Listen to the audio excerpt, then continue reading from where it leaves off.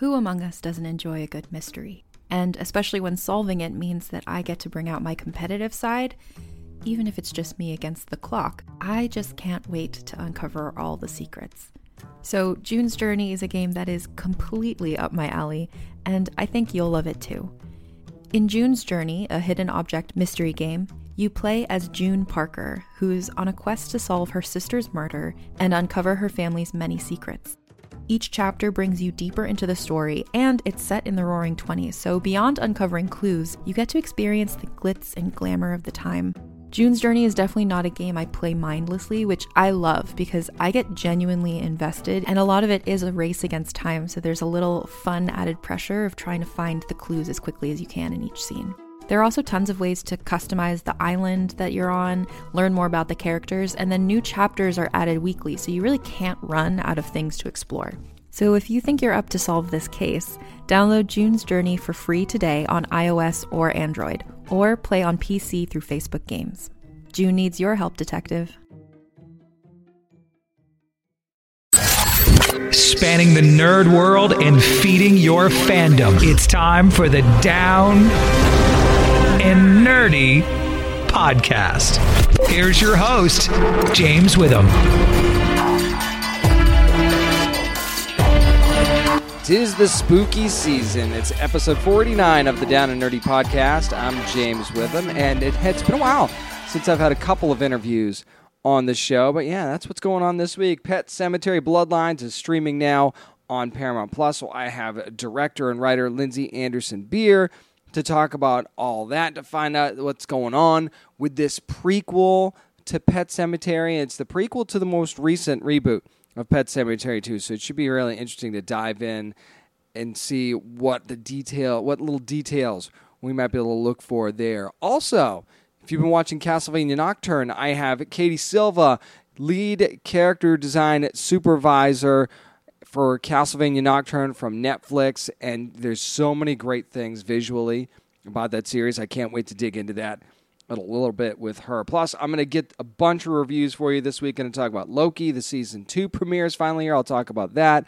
We'll also talk about Gen V from Prime Video. I'm going to dive into the first 3 episodes and then maybe try and get your reactions on episode 4 now that thing dropped, because, yeah, that was interesting. Anyway, so I'm also going to talk about the season or series finale of Ahsoka. I'll get into that a little bit as well and see what other trouble I can get into in this episode too. So here we go. Let's get things started with director Lindsay Anderson Beer of Pet Sematary Bloodlines. We'll do that next on the Down and Nerdy podcast.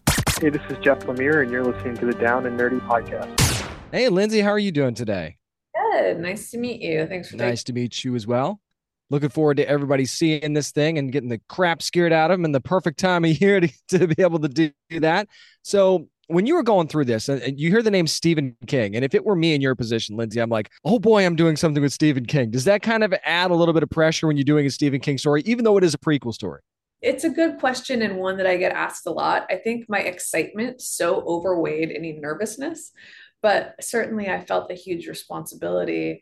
And because of that, I read and I reread the book, and I just tried to honor the spirit of the book as much as possible in a prequel, and also just pull anything from the book that I could and answer any questions I could that I had as a fan, and thought, just kept asking myself, like, not just as a director, but as a super fan of Pet Sematary, what do I want to know more about?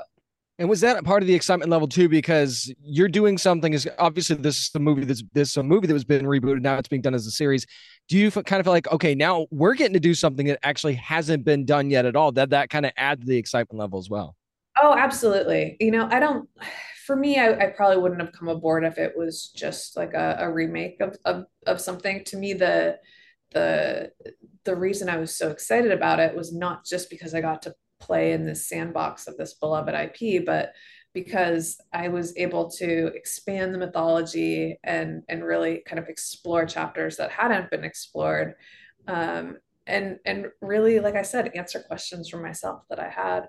And I also thought it was really important, just the trope of the mystical indigenous and the cursed land, to revisit that and say, okay, the story that we've been told about the Wendigo and everything else is not actually the full story. That's either an outright lie or superstitions that's been, passed down.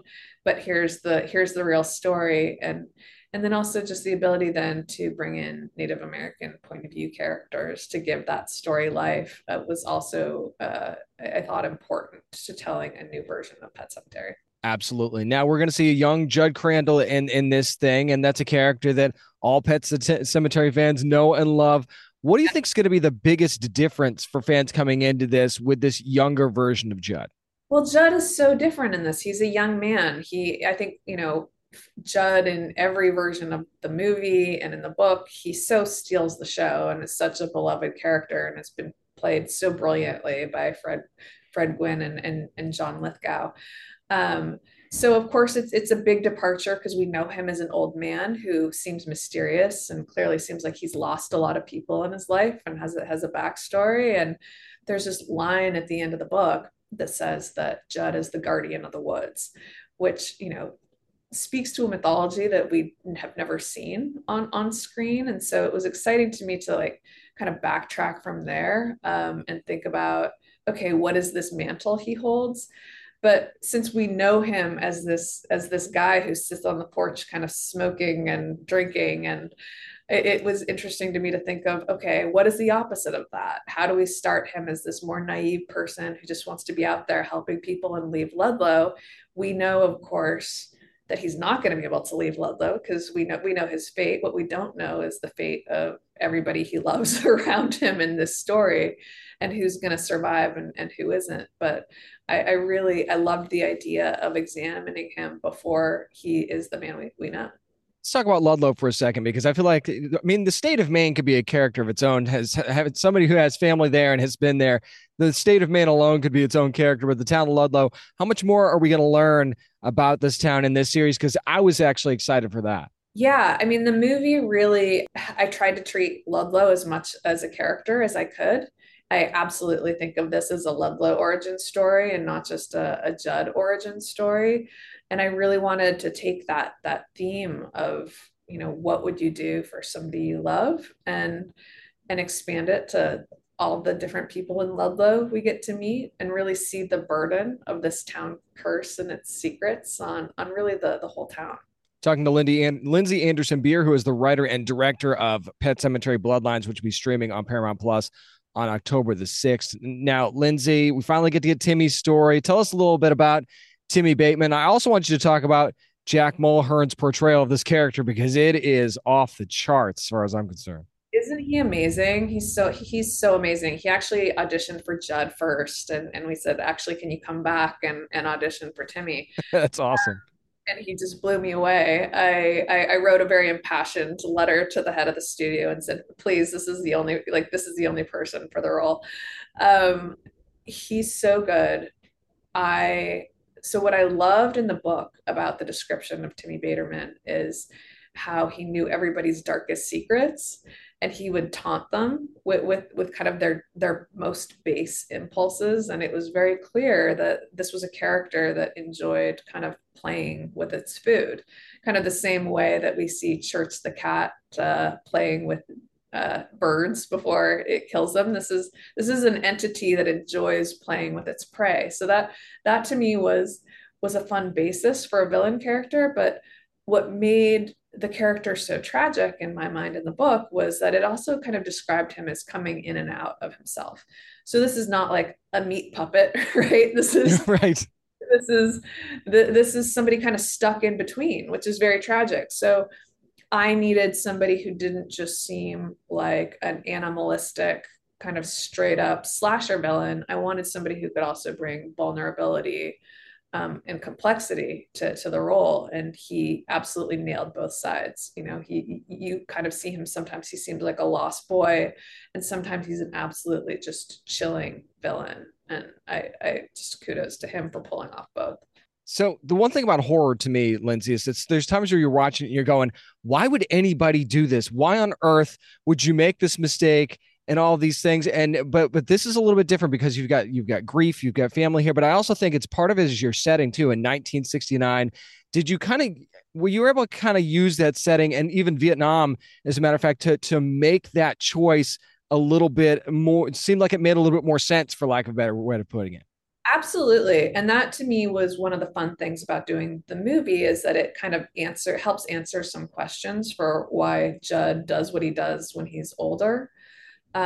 Which, it's a thread that never quite gets answered in the movie forms. And in the book, it says that Judd's encounter with Timmy is why the evil is targeting him as an older man, and that it whispers to people, and and that you kind of fall prey to its influence. And I tried to show that more in this version, and so we understand why smart people do stupid things, in addition to, sometimes we do very unwise things for the people that we love. And that's always been the theme of Pet Sematary. What would you do to spend one more day with a person you love?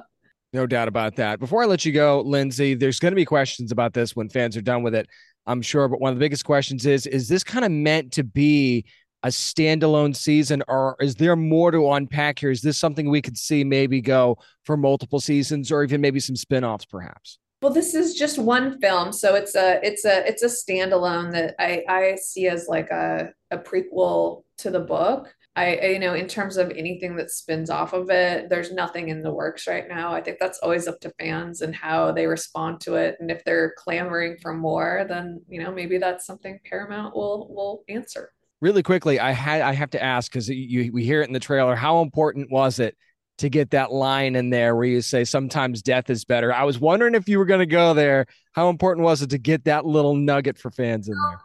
I couldn't wait to get it in there. And when I was writing the script and placing it in the right moment, it was satisfying even for me as a fan, and I don't get sick of hearing it. No, not at all. So make sure you are ready on October the 6th. That is when Pet Sematary Bloodlines is going to be streaming on Paramount Plus. If you're a Stephen King fan, if you're a Pet Sematary fan, you got to see it, and you got to see what she cooked up. Director and writer Lindsay Anderson Beer, thank you so much for your time. I really appreciate it.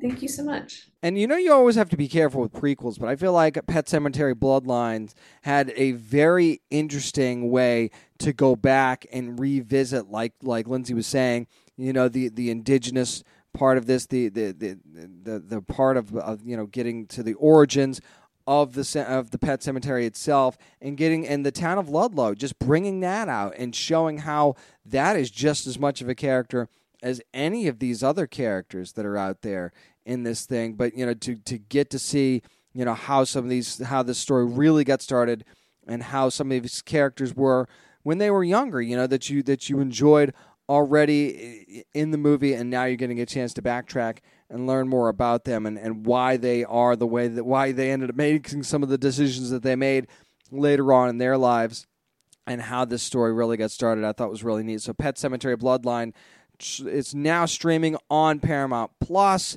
Again, thanks to Lindsay Anderson Beer for talking to me about Pet Sematary Bloodlines this week. Up next, going to turn our attention to Castlevania Nocturne from Netflix and talk to Katie Silva. She's the lead character design supervisor, and we'll talk to her next on the Down and Nerdy podcast.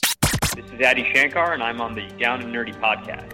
I know you're probably already watching it because, or maybe multiple times, because it's just that good. Castlevania Nocturne, which is now streaming on Netflix. And I can't help but always talk up Powerhouse Animation Studios and just the wonderful designs these characters have. So why not get the character design supervisor from the show on this week, Katie Silva. Katie, how are you doing? I'm good. How are you? Doing very good, thank you. Obviously, there's already a huge fan base built for this from the first Castlevania series. So you go into this, and there's going to be some familiar beats, but how much were you all consciously aware of? Okay, how much do we need to make this not look like the original? I don't think we really went in with a mindset of that we needed to really divorce it from the original. We just have a lot of different influences that have developed over time, and I guess we did want to separate it a little bit from the original. Especially with things like colors. It's a lot more colorful this time. It's less in the Dark Ages. Well, medieval, Renaissance time, Dark Ages. That people are going to hate me for grouping those things together, but it's more pastel, more rococo, a lot more colorful. So we went in consciously knowing that we wanted to change a few things, but keep it still that same Castlevania look. For sure. And knowing that this was kind of set during the French Revolution, was that an exciting revelation for you as a designer? Because there's a lot of cool things that you're able to play with character design wise there. Oh, yes. That was very exciting.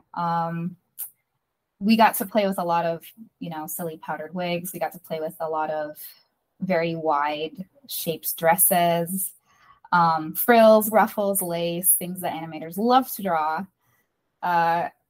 Pastels, colors, embroidery. I love that time period. I love things like watching Amadeus. So it was very fun to work with that. So when you've got a character like Richter Belmont, he's a little bit younger than Trevor was, and there's a little bit of a difference there. What was the one thing you're going into to design that character like, we need to make sure that we get this particular aspect of this character right? With Richter Belmont, Sam Dietz mainly designed him, but I sort of contributed to the model sheet and the expression sheet a little bit. But he is a lot younger looking than Trevor. Trevor in the original series has been through it. He's a little bit rough. His eyes are a little bit smaller. He's got, the scratchy beard lines, but Richter is much younger. And so we wanted to have his eyes be a little bit bigger. His jaw is a little bit rounder. He's got a little bit more. He's very difficult to draw because he's like right between cute and handsome. And it's so hard to draw that because with someone like Trevor, you go full into like, manly, handsome. And with someone like Maria, you go full into cute. But with Richter, it's like, oh my gosh, what do I do? Excellent. Of course, we've got some more badass female characters in this because that's just what you guys do in Castlevania. How do you kind of play that fine line, though? Because we are still talking about French Revolution and the designs at the time. How did you kind of tread that fine line of, okay, we have to look like we're in the time period here, but also giving them a little bit of an edge because they're not your typical female of that time? Right. That's a great question.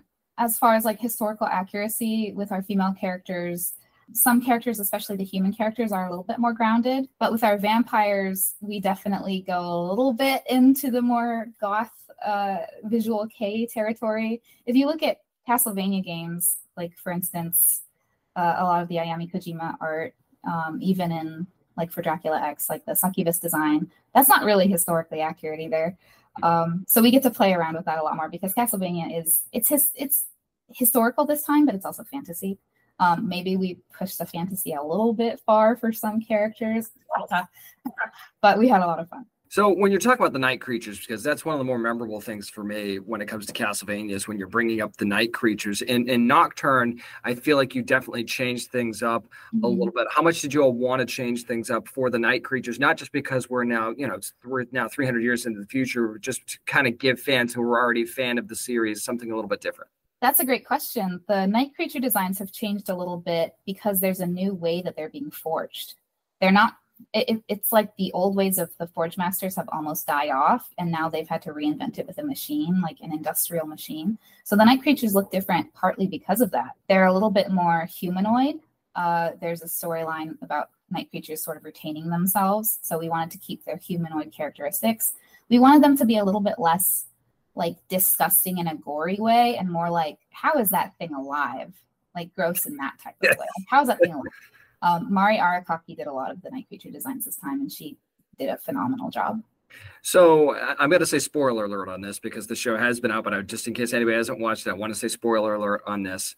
When you find out you're going to have Alucard in this thing, and it's not a ton, but he's still there. So that's kind of your carryover from the previous series. So how do you kind of go into maybe changing things up for him a little bit? Because again, vampires might not age, but it's still 300 years in the future and giving us a different Alucard than we got the first time. Right. Alucard has definitely aged. He's about 300 years older than he was in the original series. The original series, he's like 19 years old, right? So 300 years past, somebody's going to change the way they look a little bit. His hair is a little bit more desaturated to show he's older. He looks more ethereal, like something you'd find out in the forest, like like covered in cobwebs. Samuel Dietz mainly did his design, but I did the model sheet and I kind of poked and was like, I really like this, I really like that. But he's got more like lines in his hair. He's more detailed. He's very difficult to draw, and we love him so much. talking to Katie Silva, who was the character design supervisor on Castlevania Nocturne, which you can see right now. All episodes are, well, the first batch of episodes anyway, streaming on Netflix. Now, Katie, I don't know if things ever get a little controversial in the design room, or was there any characters where there was a lot of discussion back and forth on how you wanted particular characters to be designed, and maybe somebody had some different views on that? Oh, that's a good question. Usually our design process is actually very, very smooth. Which I think is why we're able to get a lot done, because there's not really too much bickering back and forth. But Olrox, I think from the beginning, me and Sam were designing Olrox, and we were designing him a little bit more like, I don't know how to, not like serious. We were designing him more serious. And then we kept getting notes back and forth. And eventually our producer said, can you give him like more suaveness, like more charm? And I was like, okay, I get it now. Like, I know what you want. And so I drew Olrox kind of like almost like lounging on a couch, like with a smirk on his face. And then they were like, that's the one. Like, that's the one with the charm. So I think that was the one that we had a lot of back and forth on. There's so many great characters. I know that, these are all your babies. It's hard to choose just one. But were there any particular characters that you were especially proud of in the finished product, or that were just some of them that were just really fun to draw and bring to life? I think that Jolto is probably the most fun to draw, just because we gave her so many different outfits, and she has a lot of very exaggerated expressions. She's almost got more of that 90s OVA, like crazy expressions going on. So I'm pretty proud of the work that the whole design team has done on her, because everybody got to design a different outfit, and that was really, really fun. How do you deal with character? Because I feel like there's definitely more than one character in here that certainly evolves throughout the series. How do you all kind of deal with that from a design aspect, knowing that a character might start here, and then once the series gets to its conclusion, or at the end of the particular season, maybe there's different weapons, different abilities and things like that, different changes they have go to them. How do you kind of deal with that when you know you've got a character that's going to evolve over time from a design aspect? We generally will consider where the character will be at the end of the season, because a lot of the times we'll have all of the scripts in, or at least an outline. And so we'll try and decide, okay, here they are to start with and here they are to end with, and see what the contrast is. Like, is the contrast enough? Is the contrast too much? Like, does this still look like the same character but with small changes? I think the biggest change is, spoiler alert, the headband. I think he looks a little bit more mature with that headband, but his hair definitely changes when he's wearing it. For sure. Before I let you go, Katie, was there anything in this particular season that you wished you got to do, but you didn't get a chance to do, or maybe something you could be saving for some future Castlevania stuff? Personally, I'm a jokester. I think it would have been very funny to get in some speedrun things, like Richard doing a backflip and then with animation canceled to run away to speed up. We also are trying to get in Medusa heads, but you either need to be in like an area with a bunch of like gears and clock towers, or you need to be in like stairs. And so we're just trying to figure out like what would be the right place for this, but we weren't able to fit it in quite yet. Well, the good news is hopefully there's a lot more Castlevania to go, and they'll get a chance to do those amazing things. Castlevania Nocturne, though, you're going to want to watch that if you haven't already. That's on Netflix right now. It's streaming. It's been streaming for about a week now, I would say, and see all the great stuff that Katie and her team were able to put together. Katie Silva, thank you so much for taking a few minutes today. I really appreciate it. Yes, thank you so much. This has been great. And not just a great story, but also just these incredible character designs and being able to, just bring up the French Revolution and all these different. That's why I wanted to ask Katie about that, because I was just so fascinated by the visuals in Castlevania Nocturne. And by the way, after that interview was recorded, found out that Castlevania Nocturne going to return for a second season on Netflix. So excited that Richter Belmont and company going to get more of that story told. Now, I'm not surprised, because Castlevania's just been so successful for Netflix anyway. So glad that they got a chance to tell. They're going to get a chance to tell more of that story, and hopefully, get a bigger and bigger spotlight on the show, because I want more spin-offs. I want more stuff set in the world of Castlevania, and it looks like fans are kind of with me on that, so I'm super excited about that. Again, thanks to Katie Silva for joining me to talk about Castlevania Nocturne. Up next, going to start getting to some reviews. Loki, Season 2, finally streaming on Disney+. Let's talk about that next on the Down and Nerdy podcast. Hey, it's Mae Whitman, and I play Frankie in the new Realm podcast, The Sisters. The Sisters is about a museum curator of medical oddities who investigates the origins of a mutated skeleton with 2 layers of bones. Soon, she uncovers an extraordinary mystery that connects her present with one family's tragic past in hauntingly dangerous ways. Listen to The Sisters wherever you get your podcasts.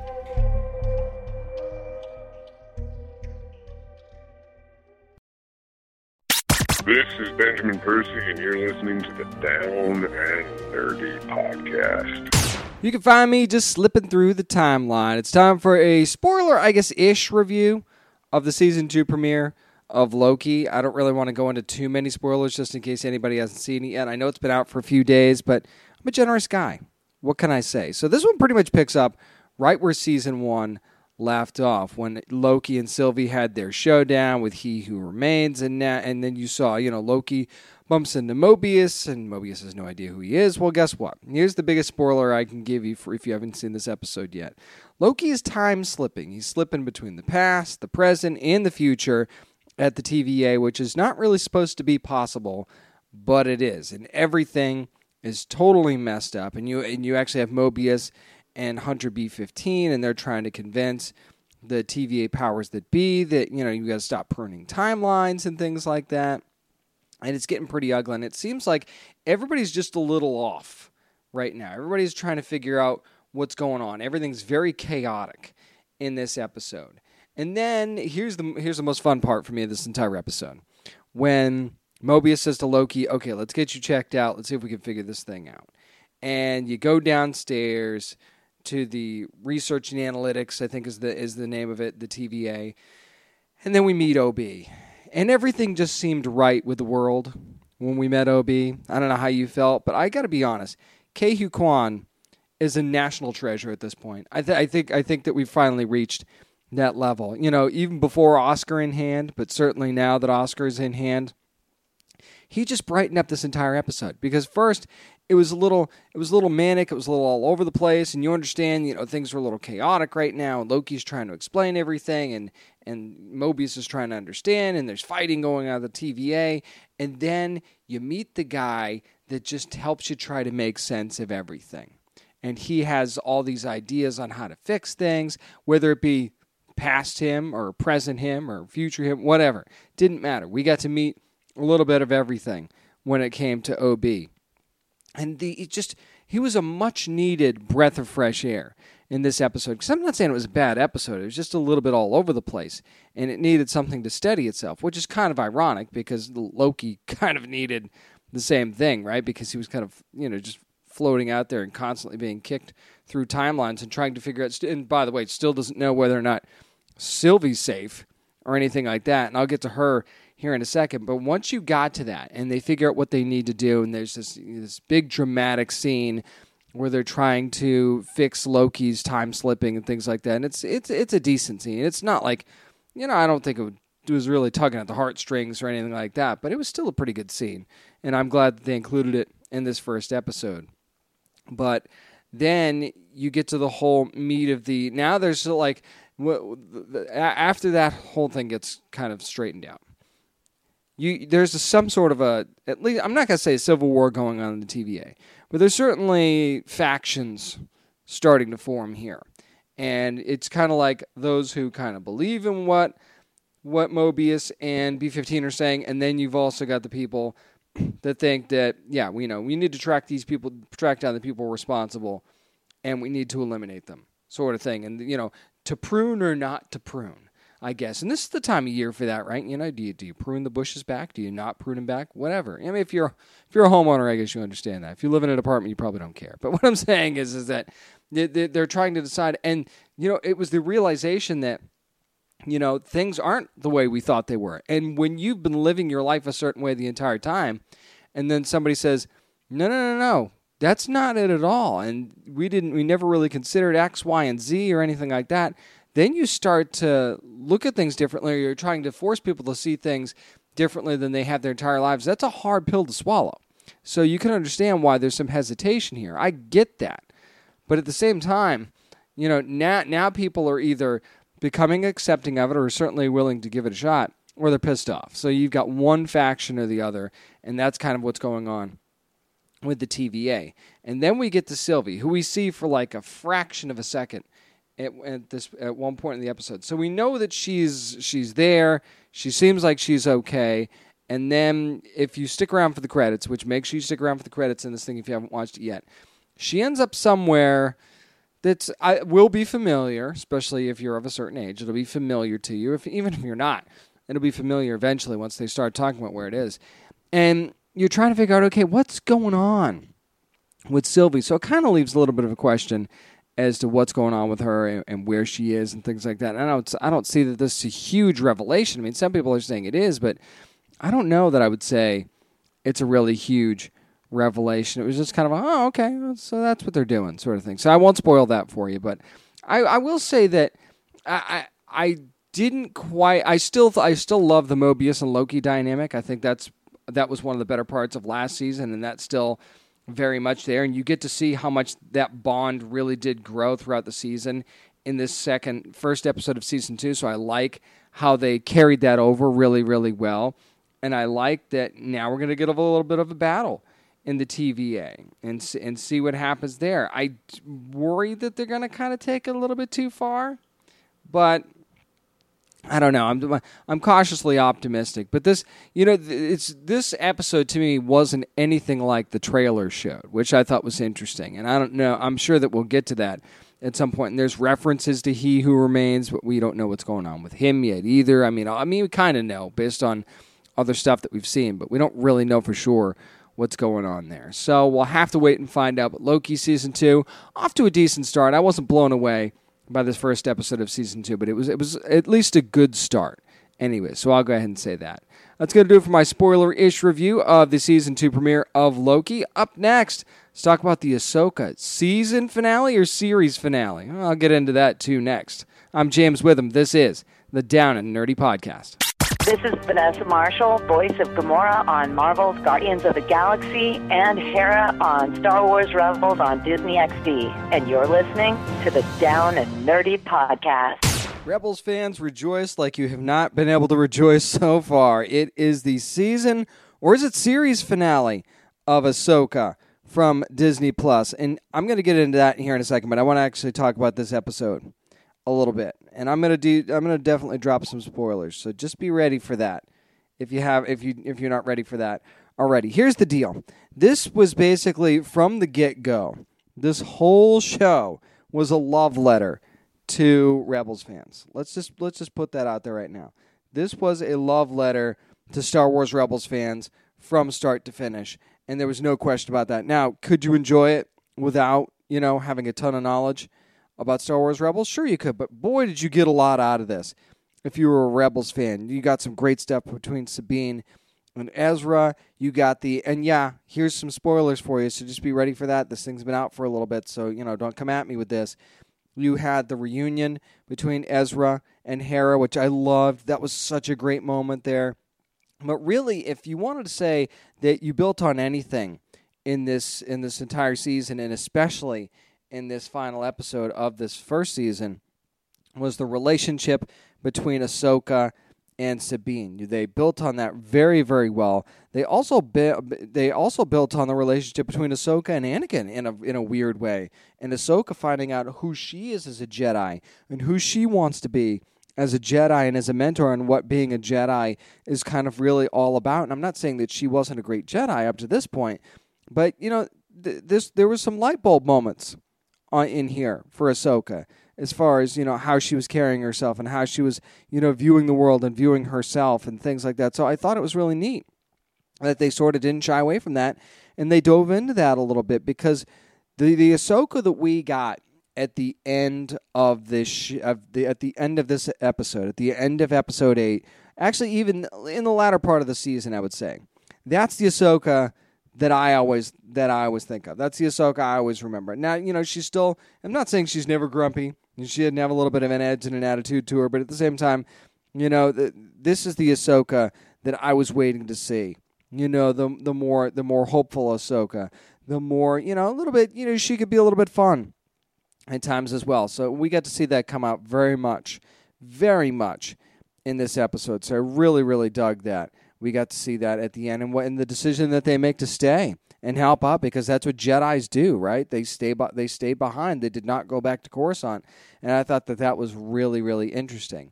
I also thought it was interesting to go on a completely different direction with this, that they saved this final episode to have the best duel of the entire show, and it wasn't even close. The duel between Ahsoka and Morgan, after Morgan gets more bewitched than she was before, and she gets the blade, and it's blade versus lightsaber sort of thing. That was a friggin' good duel, man. I mean, I would put it right up there, and I would say that some of the lightsaber work in the show throughout the season was a little slow, a little sloppy. Didn't think it was up to quite up to standards, things like that. Boy, did this one really, really ramp things up. That duel, I could watch that over and over and over again. And I'm not going to get into the whole ranking of the duels thing, but that one was pretty great, especially for like Disney Plus.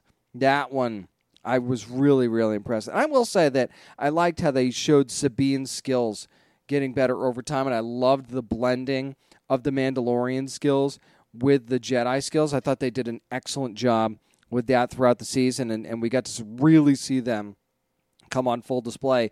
And I loved how like Ezra kind of brought that out in Sabine a little bit, right? Because Sabine was kind of doubting herself, and Ezra, in his, in their, brotherly, sisterly kind of way, kind of, brought out the best in each other, really. And I mean, I guess Ezra wasn't out of practice sitting there on that planet for as long as he was. So I thought that was pretty fun as well, that they were able to do that. I just think that the show started off really slow, and that it tied together so nicely at the end. They made it about the characters and not necessarily about the larger story, even though Thrawn, very much a part of the larger story. And boy, did we get to see some very Thrawn-y stuff in this thing. There was some very Thrawn, like leaving your mercenaries behind sort of thing.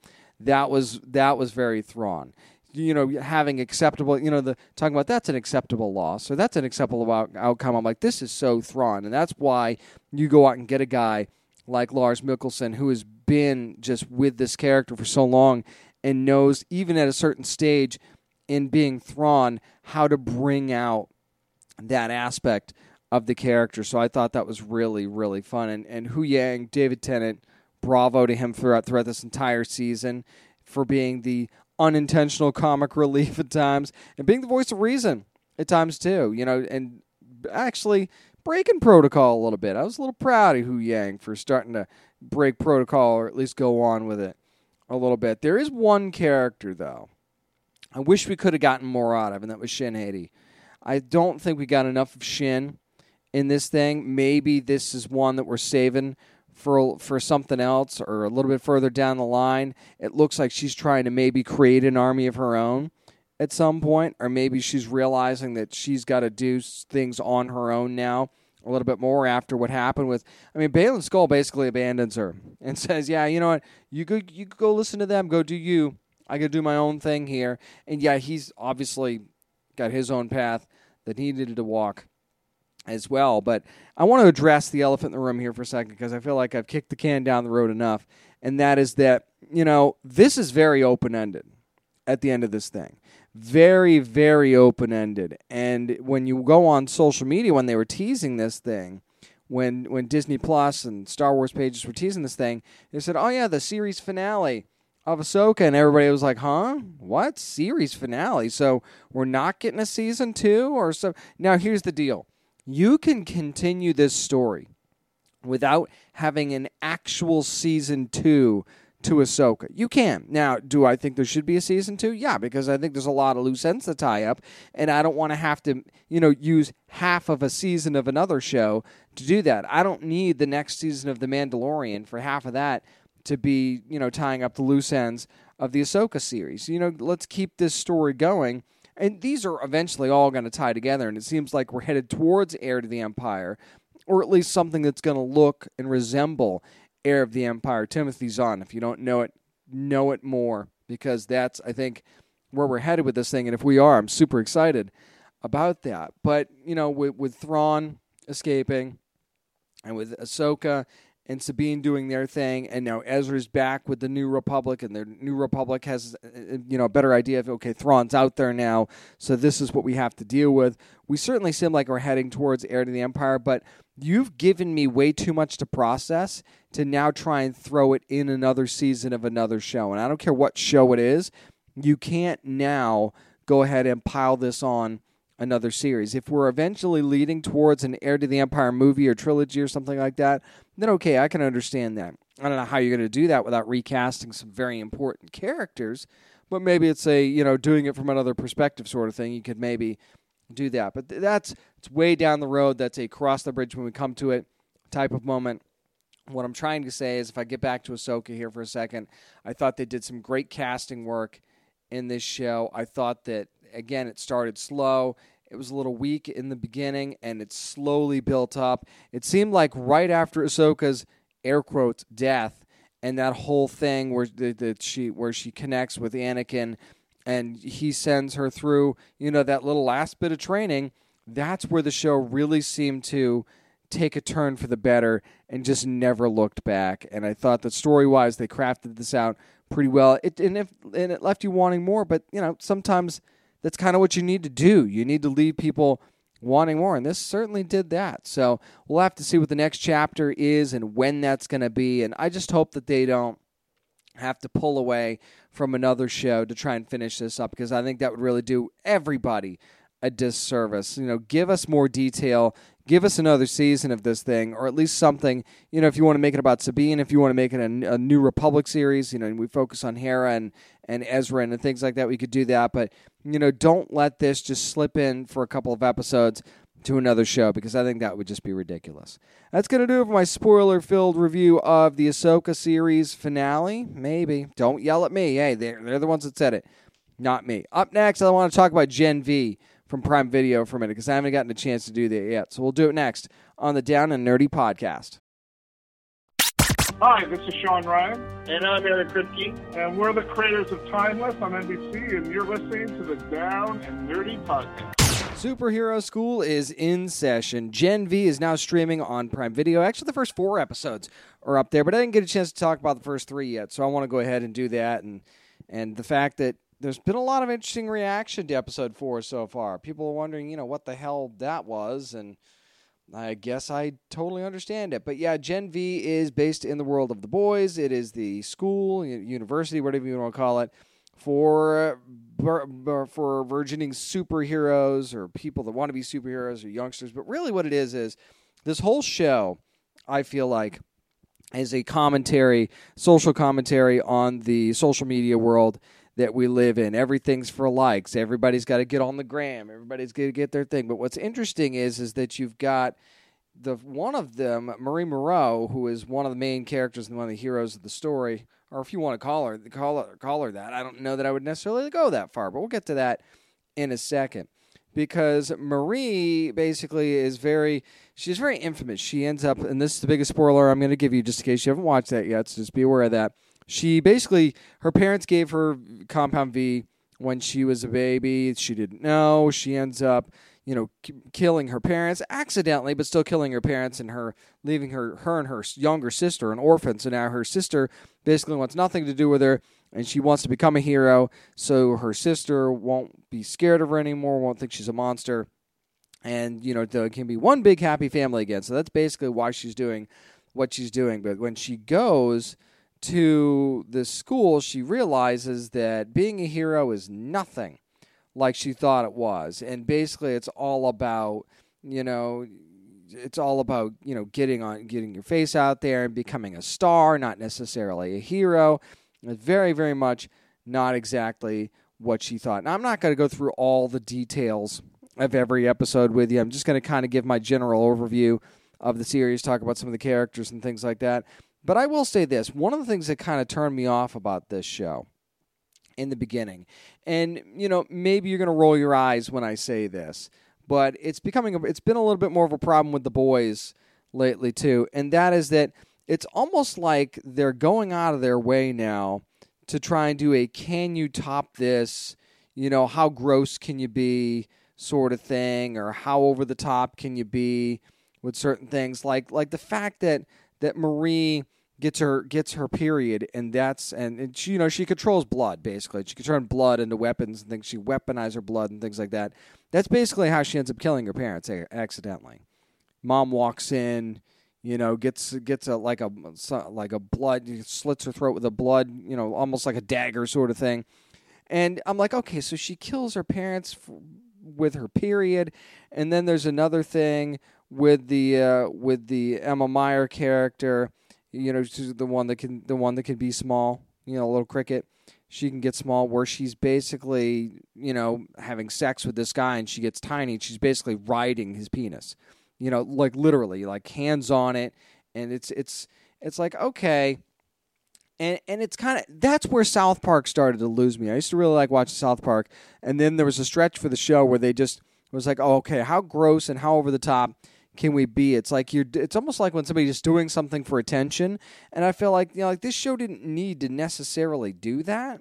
So I thought it was really weird that they decided to go in that direction, but then and they still drift into that every now and then in these first 4 episodes, and it's almost like you're doing stuff to be outlandish on purpose when you could certainly focus on this story. And one of the parts of the story is with one of the characters of Golden Boy, who's played by Patrick Schwarzenegger, and basically he is exactly what it sounds.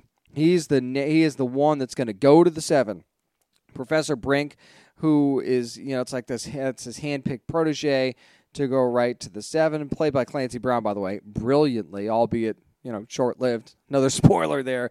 But so he's, and he ends up basically losing his mind. This is another spoiler. Golden Boy ends up losing his mind and killing himself, for lack of a better way of putting it. The character, he kind of kills himself.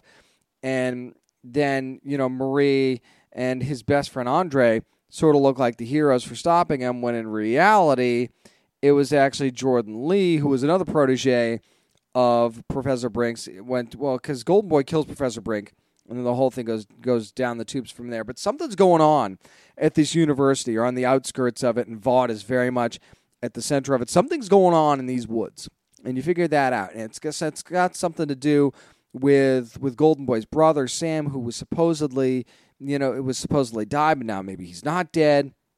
Sort of thing. So not only do you have the interpersonal relationship between these characters and, how they get along, because Marie wants nothing to do with them.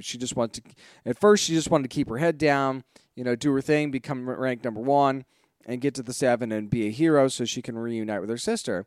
But then she kind of gets caught up with Andre and Kate and their group for a little bit, and she gets pulled in to the part of the superhero life that she didn't really know much about. She didn't have a phone. She didn't have social media, none of that. Now, of course, all over that, because if you want to be a hero, that's what you need to do. And even, Andre, who was kind of a part of that life, because when you run with Golden Boy, you had to be part of that life, whether you liked it or not. But the underlying story is where the intrigue is here, learning more about what's going on in these woods and what they're really doing and what's going on, with the person pulling the strings with this university, Indra, and she's a very interesting character. And is she kind of maybe playing both sides a little bit? Does she have her own agenda? There's a lot of stuff going on character-wise and story-wise here that you could focus on, but then they kind of seem to go astray by doing these, over-the-top things. And you've even got, Polarity, who's played by Sean Patrick Thomas, and that's Andre's dad. And, of course, the carry on the family legacy sort of thing. So you've got a little bit of that going on. And Kate, who was very much, it seemed like she was in love with Golden Boy. And what was interesting was it didn't seem like it was a loving type relationship. It just seemed like, it's like almost like a status type relationship, but it turns out she really cared about him, and these group of friends, they really do care about each other. And and then you've got the rest of this campus where all they care about is likes. So there's very much a college. I've seen some people say, it seems very CW-ish, but it's because it's The Boys. You put it on Prime Video. There's very much more of an adult aspect to it. I can see the criticism of saying it's CW-ish. I could certainly see that, especially with the college drama, the college and the school-age drama that goes on here, and there's other social commentaries here at play as well, with like eating disorders and of course gender equality and things like that, and trans visibility and all these other things. These are all woven in to this story, and there's so many things that they could be doing in this show instead of making it afterthoughts. And instead, they're really focusing on, the can you top this aspect. Especially this fourth episode was just, I don't know what was going on. And I thought I missed something at one point. And I don't really want to talk about it because it just dropped, and I don't want to drop any spoilers. But it was a very interesting episode. And I thought a little bit out of the ordinary, quite frankly. But, again, it's not a bad show. I just feel like there's stuff that they could be doing better here. It feels like if the focus is more on the story, and I do like that they started to get focused at the end of episode 2, heading into episode 3. Okay, so the focus is on let's save Sam. Let's figure out what's going on with Sam. Let's save him, and then hopefully we're kind of drifting towards what's going on in the woods, and maybe they find out that Vought isn't all that you think they are, and all of these things. There's some shady stuff going on there and whatnot. So hopefully they get a little bit more to that towards the end of this first season. Of course, we're already going to get a second season. But just, you don't need to do these things to be more and more gross to get people to remember you. Get people to remember you because of the story. There's some good storytellers in the world of The Boys. So I really hope that we focus a little bit more on that, because you don't need to do. You're better. You've got more talent and less of a need to do those things. Trust me. Trust in that, and you'll be all right. That's going to do it for my kind of spoiler-ish review of Gen V from Prime Video. Up next, there's a few little nerd news nuggets I want to get to that could be kind of fun. So let's do that. I'm James Witham. This is the Down and Nerdy Podcast. Hi, this is Peter J. Tomasi, writer for House of Penance, and you're listening to the Down and Nerdy Podcast. Now you can bring the spirit home. It's time for nerd news. And this is some unique stuff I wanted to talk about this week. Hopefully you're all right with that. But apparently, it's Spirit Halloween season. They're going to start popping up. Anytime a store closes, just assume it's going to be a Spirit Halloween.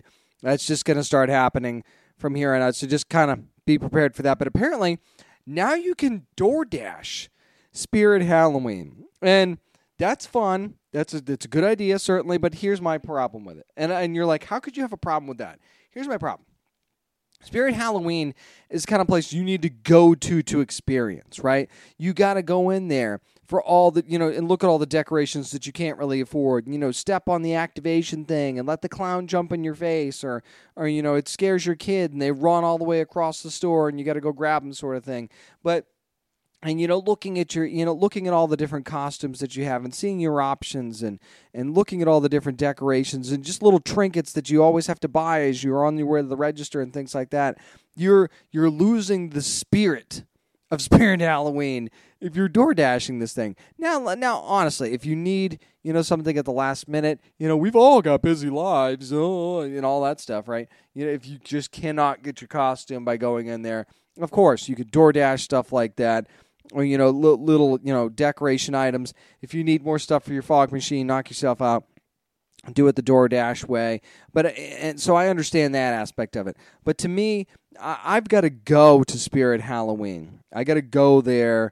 I've got to experience it that way. I can't DoorDash this stuff. I actually look forward to going into Halloween stores and seeing what they got and weighing my options and things like that. So I think it's cool that they're starting to try and do that sort of thing. And for certain things, I think, maybe that is an interesting option. But at the same time, don't do that. Just go to Spirit Halloween. It's the one time a year you actually do this. This is the time to do it. So yeah, get on out there. Go to Spirit Halloween. Don't DoorDash the thing, and just have fun and do it the way it's supposed to be done.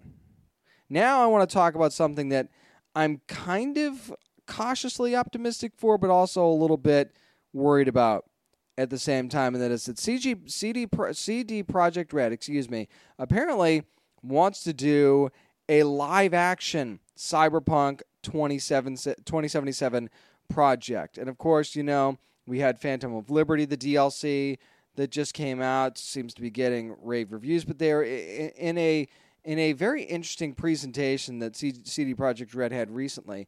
They talked about teaming up with Anonymous Content, the company Anonymous Content, to bring about a live-action Cyberpunk. Now, it's not clear whether or not this is going to be a series or a movie, but they're looking for screenwriters currently, and they're talking about this in their announcement, saying, quote, the new project is in early development stage and has currently commenced searching for a screenwriter to tell a brand new story set in the world of Cyberpunk 2077. Garrett Kemble, David Levine, Ryan Schwartz, and Brad Doros will be producing on behalf of Anonymous Content alongside with Charlie Scully. Now, here's my only problem with this, and I understand that maybe, depending on who ends up picking this thing up, because somebody will. It doesn't really matter to me whether or not it's a series or if it's a movie. I don't think that really matters a whole lot. You think you could do either one and be fine. But my only problem with this is, look, Cyberpunk is not a cheap thing to do. Okay, this is something that is an expensive presentation if you want to do it right. So that's my problem, is that you're setting yourself up for the possibility of bad CGI or, a really expensive wardrobe allowance here. And the costume departments are amazing, some of the stuff that they're able to do. This, to me, has a high dollar figure amount attached to it, when you could do another anime project or another animated project or something like that. You could still play in that space and be perfectly fine and create great content both visually and story-wise without spending a ton. Now, I know animation's hard, man, and sometimes you've got some people that just aren't going to want to watch anime or just aren't going to watch animation because they're closed-minded to that sort of thing. So maybe you think, okay, I bring this into live action, and suddenly, that goes away. People want to pay attention to it a lot more and things like that. But again, you're setting yourself up, to me, anyway, you're setting yourself up for failure a little bit here, because you're banking on somebody spending a ton of money to create the story. And I understand. Maybe you're saying, okay, you could do this story without having a ton of money attached to it, right? You could do a grassroots type of, cyberpunk street level story that wouldn't have to cost a ton of money and wouldn't have to have, too many crazy wardrobes or effects or anything like that. Yeah, sure, you could do that. But you know what? One of the first things that fans were saying in comment sections when they heard about this live-action Cyberpunk thing, I wonder if Keanu Reeves is going to be in it. Okay, see, so right there, you're automatically, that's your expectation now. So that's your, very base-level expectation for fans. Their reaction is, I wonder if Keanu's going to be in it. So now, when Keanu's not in it, I can't imagine he will be, and I have no information on this at all. This is the very early stages. We don't even know anything about this, but, I sort of doubt Keanu Reeves is going to be in this thing. So if you're not going to do that, then you're already setting these fans up for disappointment, which, that's on them, because that's a ridiculous thought to have automatically. For that to be your first thought, I think is kind of ridiculous, especially when they're saying you're setting it in the world. They're not necessarily basing it on Keanu's character. So you're already being kind of ridiculous in that regard. But at the same time, that's the kind of thing that people are looking at when they hear about something like this. So just keep that in mind, as this thing starts to cook up a little bit. And hopefully we'll get more updates as they come on this thing. I normally don't talk about reality shows, but 007 Road to a Million was one that I definitely wanted to talk about. It's coming to Prime Video on November the 10th. And it's basically, you've got these couples that are put to the test in a James Bond type of situation for a chance to win £1 million. Okay, that sounds like it's, pretty cool deal. Well, here's the thing. Brian Cox is the villain in this thing. And it's not just these people, trying to race against, whatever obstacles are already put in front of them to try and win this race to £1 million. But Brian Cox plays like the villain in this thing and tries to throw a wrench into their plans as they go for this race. And you sort of see the different obstacles and stuff that they have to go through in this thing. And it's not like spectacular, but it's fun, right? Especially like if you're a Succession fan and you're already a Brian Cox fan anyway, then you're kind of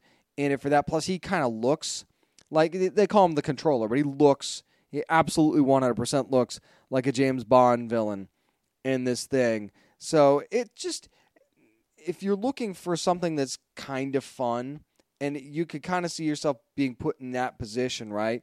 Like, especially if you've ever been like an escape room or something, it's very much a hyped up version of that, where you're actually traveling across the world to try and get this 1 million pounds, and trying to, again, you're being put in a very James Bond level situation. So it's almost like a fantasy camp. If those used to be a thing, by the way, where you'd go to these places and you'd live life as a baseball player or whatever.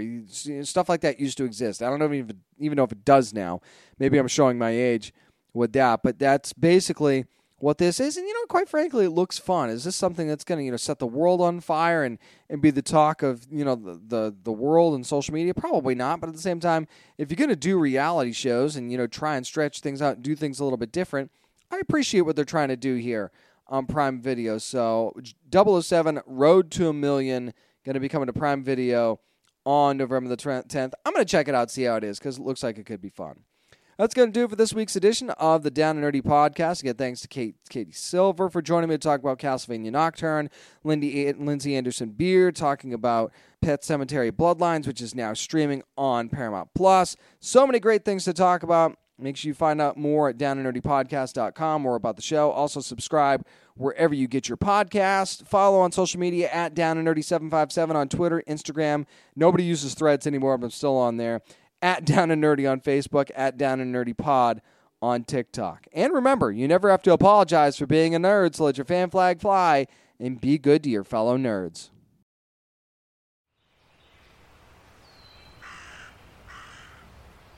Wander with us into a world of magic. Do you like magic? Ever since I was born, I could hear the spirits of the other world. Where old stories take on a new life.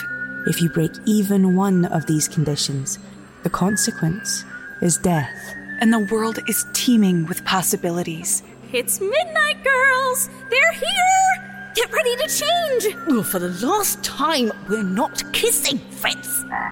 Join Jenny and Madeline in this fantastical audio drama as they journey into the stories you grew up with as you've never heard them before. You are no more than a demon! Okay, Gown. Let's do this. And reinvent fairy tales with a feminist twist. Ready for your next adventure? Then we'll see you soon in the forest of feminist fairy tales.